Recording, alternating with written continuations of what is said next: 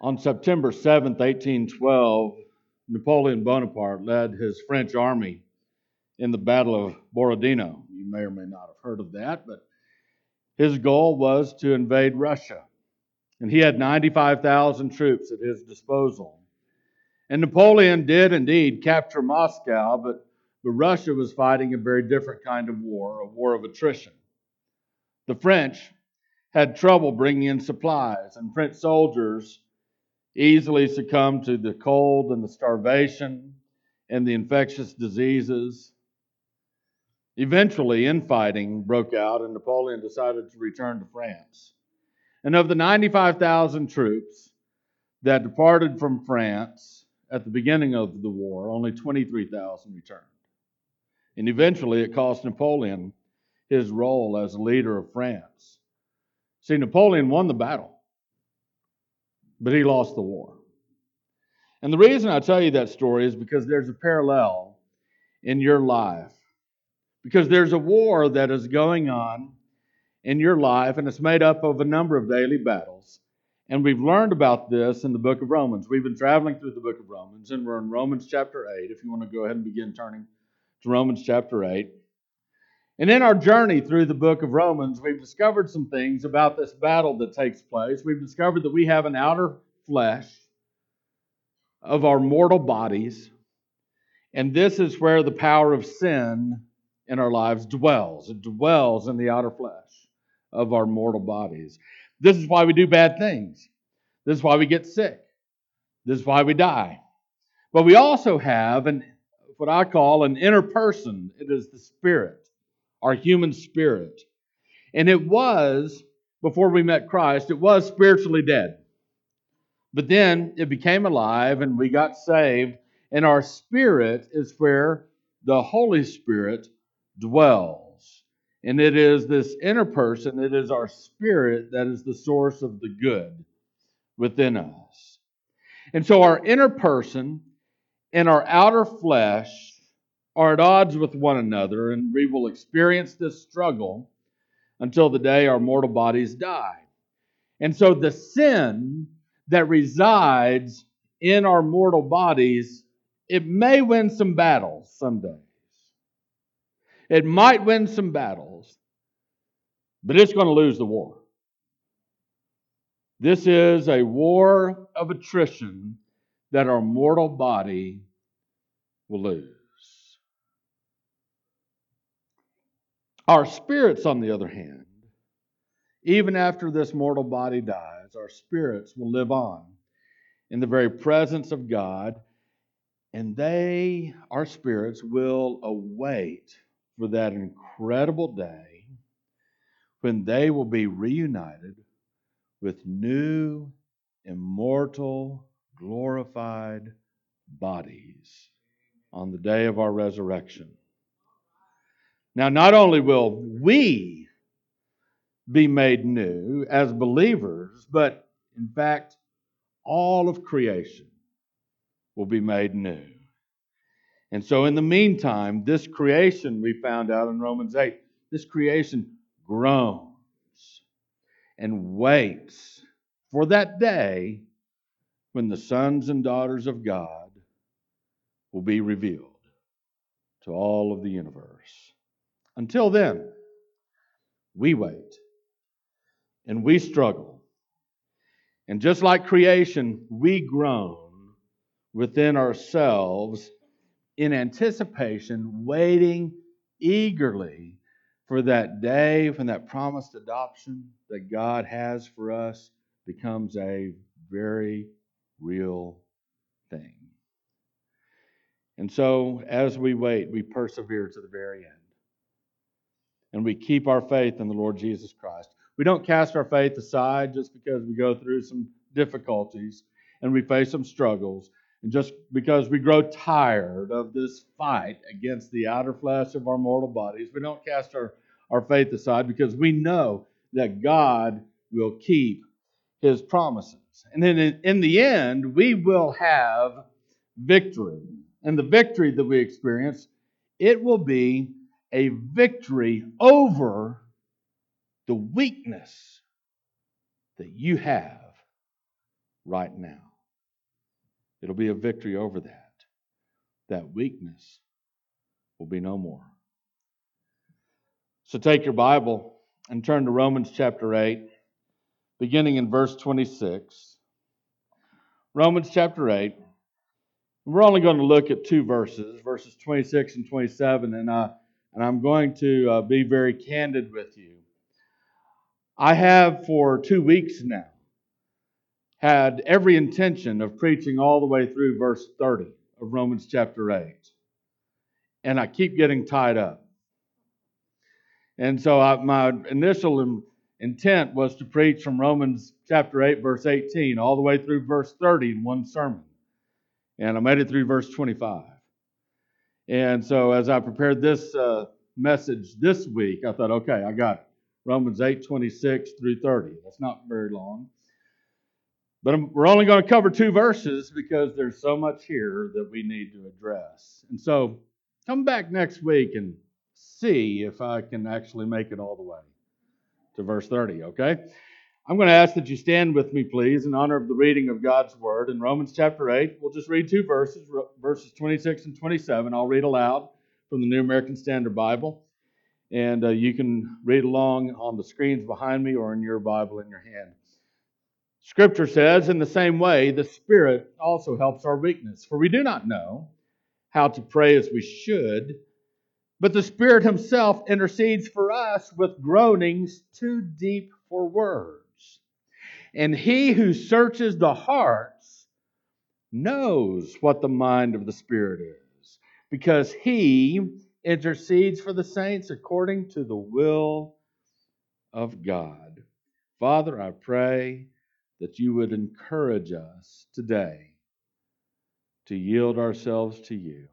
In Jesus' name we pray. Amen. You may be seated. You know, typically, and it may be more of a stereotypical thing, Baptists don't give a whole lot of attention to the Holy Spirit. You know, we sometimes, I think, we look around at our Christian brothers of other denominations and flavors, and we get a little bit scared because some people that emphasize the Spirit of God get a little bit wild and crazy. They're swinging from the chandeliers or they're doing something strange, you know. And so we sometimes, in reaction against being labeled that way, we have a tendency perhaps to neglect what God's Word says about the Holy Spirit. But this verse, these 2 verses, teach some very important truths about the Holy Spirit. And sometimes people have asked me, you know, what does the Holy Spirit actually do in my life? And that's a great question. And it's a question that's not left unanswered. Scripture tells us what He does. In verse 26, we discover that the Holy Spirit intercedes for us. Read that again. It says, in the same way, the Spirit, that's the Holy Spirit, the Spirit also helps our weakness. For we do not know how to pray as we should, but the Spirit Himself intercedes for us with groanings too deep for words. We're going to look at this verse very carefully. Just as we persevere and we wait for that glorious day when this mortal body is resurrected with a brand new immortal body, a glorified body, just like the kind of body that Jesus had when He was resurrected from the grave. We're looking for that day, and we anticipate that day when we no longer have to struggle against sin. We no longer get sick. And we anticipate that wonderful day, but in the meantime, there's this fight and this struggle we go through. The Holy Spirit is here for us right now. Right now. If you're a believer in the Lord Jesus Christ, the Holy Spirit dwells in you. He dwells in your spirit. And He is, on a daily basis, leading your spirit, your inner person, if you'll let Him. If you'll let Him. You might wonder, what do you mean if I'll let Him? Isn't God stronger and bigger than I am? Absolutely. But God made you to be a free person. And you have the freedom, if you so choose, to do your own thing. Even as a believer. You have the freedom every day when you wake up to give in to your sin, to lose those daily battles with the outer flesh of your mortal body. You have the freedom to do that. But if you'll yield yourself to the Holy Spirit and do as He wishes, then He will lead your spirit. He dwells in you. And the struggles that you face, they are not insignificant. The struggles you face are very real, and that's why the Holy Spirit constantly prays for you. You see, you face spiritual struggles that, for example, want to destroy the most important relationships you have. You face spiritual struggles that want to destroy your relationship with your kids, your relationship with your spouse, your relationship with your pastor in your church, your relationship with the people at your workplace or your school. Sin comes in and attacks the relationships that mean the very most to you. You also face spiritual struggles within yourself that wound you. And not only attack those relationships outside of you, but they wound you. And whether it's something that someone else has done to you that causes you to be wounded and hurt, or whether it's something beyond your control that's just happened to you, or whether it's a self-inflicted wound, before you know it, you can wake up and find yourself spiritually damaged and really not even know that you're spiritually damaged. You're just off. Something's just wrong. You just are cranky and upset and nothing's right. Or you're deeply wounded beyond that. And you might even know that something is wrong, that something is off, but you don't know how to make it right. And you want to be fixed, but you can't find the right tools to fix yourself. Not only do you face these types of spiritual struggles, but you face struggles with your physical body as well, struggles with health. And even if you are a very healthy person, it will not last forever. There's coming a day, whether by disease or by accident, when this mortal body of yours will be hurt. And you will be in pain.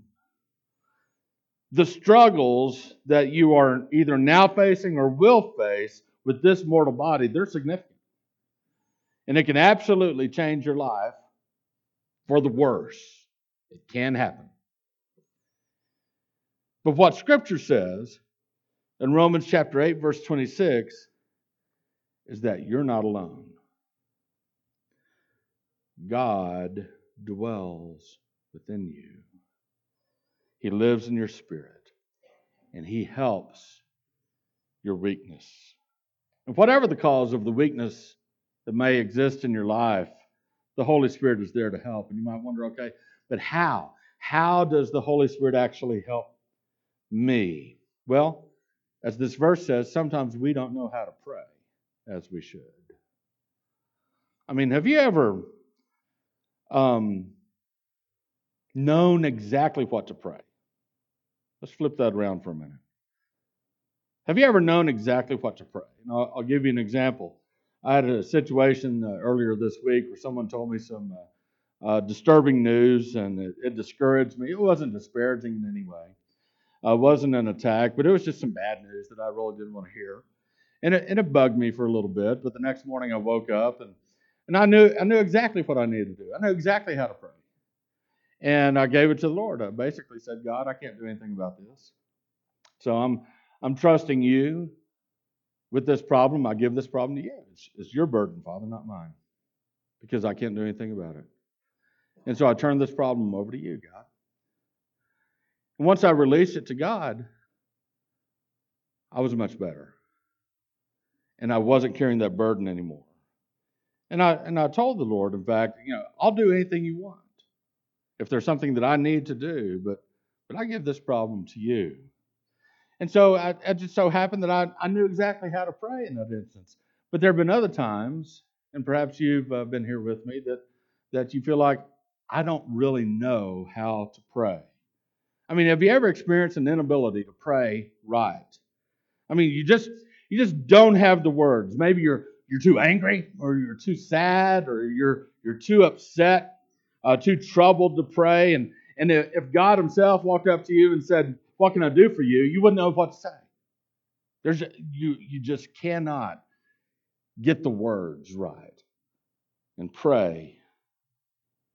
Or maybe it's not exactly like that, but maybe this is sort of your situation. Maybe you're sort of new at praying. You're not real experienced at it, and let's be honest. That when you first start to learn to pray, it's a little bit awkward, isn't it? To talk to someone that you can't see. It's like, is he really here? Am I just sort of talking to myself? Am I praying to the ceiling? And so it can be a little bit strange, a little bit awkward. I mean, how do you begin? What do you call God? If you've never really prayed to God before, sir, Mr. God, hey there, what do you call him? And then what do you say when you begin to pray? Hey God, having a rough time down here. Just thought you might like to know. By the way, if that's your prayer, that's an awesome prayer. God loves that prayer. He loves that prayer. Because prayer really is doing like what the Bible says happened between Moses and God. It says Moses talked to God like a man talked to his friend. So I would encourage you, if you're sort of new at praying, tell God what happened yesterday. Well, doesn't God know what happened yesterday? Well, sure He does. Well, why do I need to pray about what happened yesterday? Why do I need to tell God what happened yesterday if He already knows? Well, it's sort of like this. Remember back when you were in school and you got in trouble at school? I know, I'm probably the only one. Remember when you got in trouble at school and you went home and you didn't know, but the school already called your mom and dad. They know. Kids, they always know. Anyway, school called your mom and dad already, and your mom says, "What happened today? Did anything go on today special? Why do you need to talk about it? Mom already knows, right?" You talk to God about things going on in your life, even though He already knows, not for His benefit, but for yours. Because when you tell Mom how you got in trouble, when she gets that out of you, something good happens in here. You get some healing in here. You get some instruction in here. Something else might happen back here, but something good happens when you talk to your parents. Something good happens to you when you talk to God. So don't hold back. Tell God what's going on in your life. Tell God what's coming up in your day, at least that you anticipate. Just learn to begin to talk to God. But there have been times where all of us have had trouble talking with God. We don't know exactly what to say. You need to understand this. The Holy Spirit prays for you.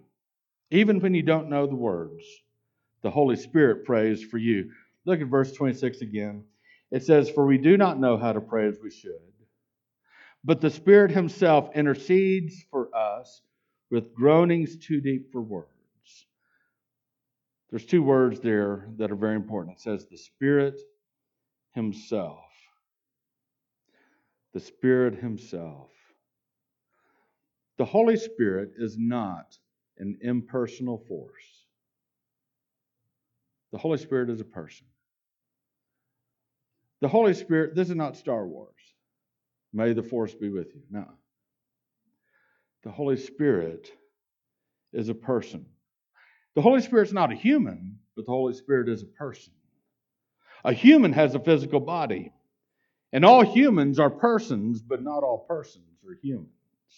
The Holy Spirit is a person. This means, when I say that He's a person, I mean that He has all the characteristics of personhood The Holy Spirit has intelligence. The Holy Spirit has a volition or will. The Holy Spirit can make decisions. The Holy Spirit has personality. He has emotions. He can be grieved. The Holy Spirit has power. He has ability. He has all the attributes of a person. And so when we talk about the Holy Spirit, we use the personal pronoun he. Don't say it when you talk about the Holy Spirit. The Holy Spirit is not an it. Gravity is a force. Gravity is an it. But the Holy Spirit is a person. The Holy Spirit is a he. And verse 26 says that the Holy Spirit himself intercedes for us. And you might wonder, why does he intercede for me? What's that mean? It means he prays. Intercession, interceding means to pray. He prays for us. And you might wonder, well, who's the Holy Spirit praying to? I mean, isn't the Holy Spirit God? Why does the Holy Spirit have to pray? Well, the Holy Spirit, God the Holy Spirit, does pray for you, and he prays to God the Father. Just as you might remember many times when Jesus was on this earth, Jesus prayed to God the Father. God the Son prayed to God the Father. You see, the Holy Spirit does not lack any authority, for he's God. But the Holy Spirit respects the authority of the Father. And the Father sent the Son into the world, and Scripture says that the Father and the Son sent the Holy Spirit into the world. And so each person in the Godhead, or we say the Trinity, has a role to play. And this dynamic on one level, it's impossible to understand the inner workings of the Trinity in all of its depth. But we can understand something parallel to it, analogous to it. And there's some parallels to a husband and a wife, although there are some obvious differences as well. But in marriage, a husband and a wife are of the same worth. They are equal in the eyes of God. However, the husband and the wife have complementary roles. Scripture says in Ephesians 5 that the husband is to love his wife, just like Christ loved the church. And what did Christ do? Christ gave up his life for the church. Men, your calling is to love your wife to that degree, to give up your life for your wife. And I know you're thinking, yeah, okay, if I ever see the big old bad boogeyman come to my house, I'm going to be willing to give up my life for my wife. It's not just that. It is your job, men, every day to yield your desires for your wife's desires. It is to give up your life, to die to the things that you want, so that you can provide everything that your wife needs. And everything that your wife needs is more than just provision of food and shelter. But you are providing her a spiritual environment where she can grow to become the person that God made her to be.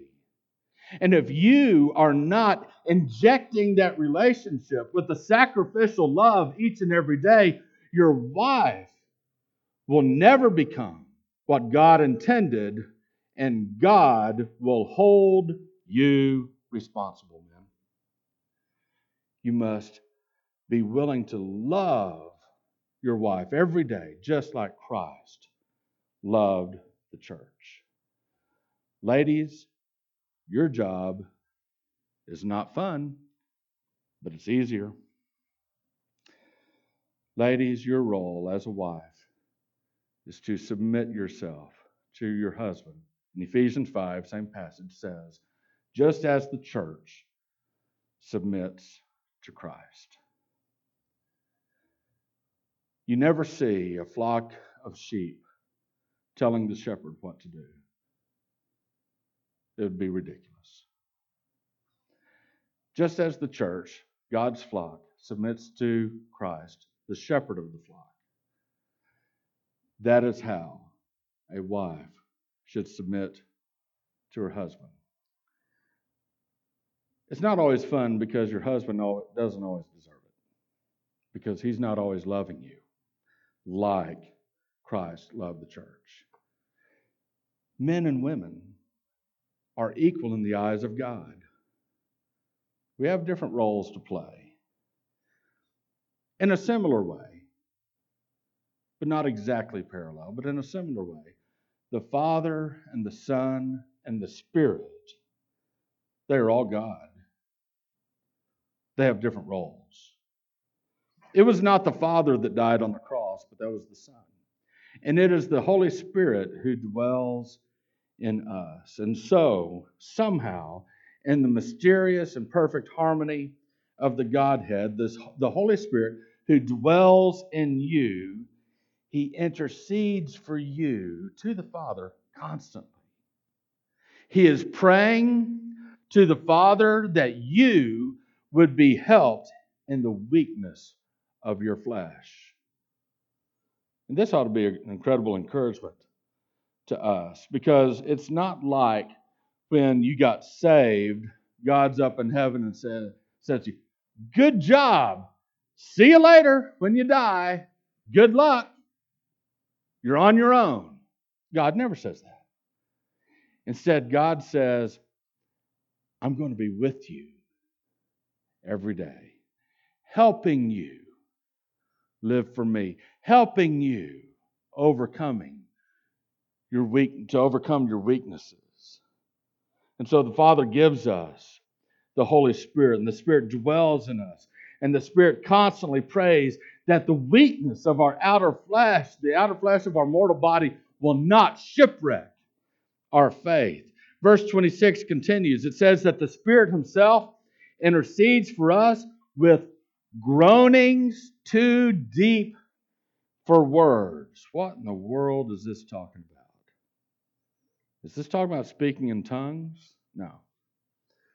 This passage doesn't talk about speaking in tongues. It's the Holy Spirit's praying, not you. This passage doesn't talk about tongues at all. This is the Spirit of God groaning with inarticulate and incomprehensible noises in the spiritual realm, if noises is even the right word to use. God's Spirit is pleading for you. He is emotionally invested and involved in you. When things are going well for you, He is cheering you on more than your parents could ever cheer you on. He rejoices for you. And when things are going wrong, He is heartbroken for you. More than your closest friend would be heartbroken. He weeps for you. He is by your side at all times. He is your closest friend. He is your counselor. It might be hard for us to imagine the Spirit of God praying for you with this type of emotion, but I want you to consider Gethsemane. When Jesus was in that garden praying to the degree that sweat was dripping off of Him like blood, completely invested emotionally, praying to His Heavenly Father. Scripture says in Luke 22, verse 44, and being in agony, Jesus was praying very fervently, and the sweat became like drops of blood falling down upon the ground. Listen, I'm not saying that the Holy Spirit is somehow overcome by emotions, but I do believe that if the Son of God felt deep emotions as He prayed in the Garden of Gethsemane, there's a reason to believe that the Spirit of God prays for us with emotion as well. He prays with groanings too deep for words. And you might wonder, okay, well, if the Holy Spirit is praying with groanings too deep for words, then how does God the Father understand what the Spirit is praying about? Verse 27 tells us. It says, and He who searches the hearts, that's God the Father. He who searches the hearts, He knows what the mind of the Spirit is. Because He, that's the Spirit, intercedes for the saints according to the will of God. God the Father has all knowledge. He searches your heart. He has complete access to every part of your heart. God knows your heart better than you know your heart. Scripture says in Jeremiah 17:9, the heart is more deceitful than all else and is desperately sick. Who can understand it? The answer to that question is only God. Only God can understand the heart. He's the only one who can understand your heart, and He does understand your heart. God knows your heart even if you are incapable of articulating your prayers to Him. If you've been wounded by someone else, or by yourself, or by just the circumstances of life, God knows what's going on in your heart. Even if you are so broken you can't even speak, God knows. And the Holy Spirit prays for you in your moment of weakness. God is at work in you, even if all you can feel is pain. God searches your heart. And as the Spirit of God intercedes to Him on behalf of us, God the Father knows. He knows the mind of the Spirit. He knows the desires of the Spirit. God knows that the Holy Spirit is praying for us in harmony with His own will. God will accomplish what He began in you. Even if you're having a bad day, God's still at work. He's still at work in you. You know, it is amazing for me to see what God's Word says about the relationship between the different persons of the Godhead, between the Father and the Son and the Holy Spirit. Somehow they work perfectly together, and somehow we're the beneficiaries. And so the Spirit prays to the Father on our behalf, helping with our weaknesses. The question is, well, where do I fit in? What am I supposed to do? I mean, am I just some type of pawn in a spiritual game that's going on? No. You're not a pawn in some game, because God's plan for humanity is not a game. And there is a part that we can actively play. Here's your role. Every day, yield yourself to the Holy Spirit. That's your role. The Christian life is not really that difficult, if you'll remember to do that. Die to yourself. Yield yourself. Ask the Spirit of God to fill you. These are all different ways of saying the same thing. That your life is focused on Christ and doing the will of Him who dwells within you.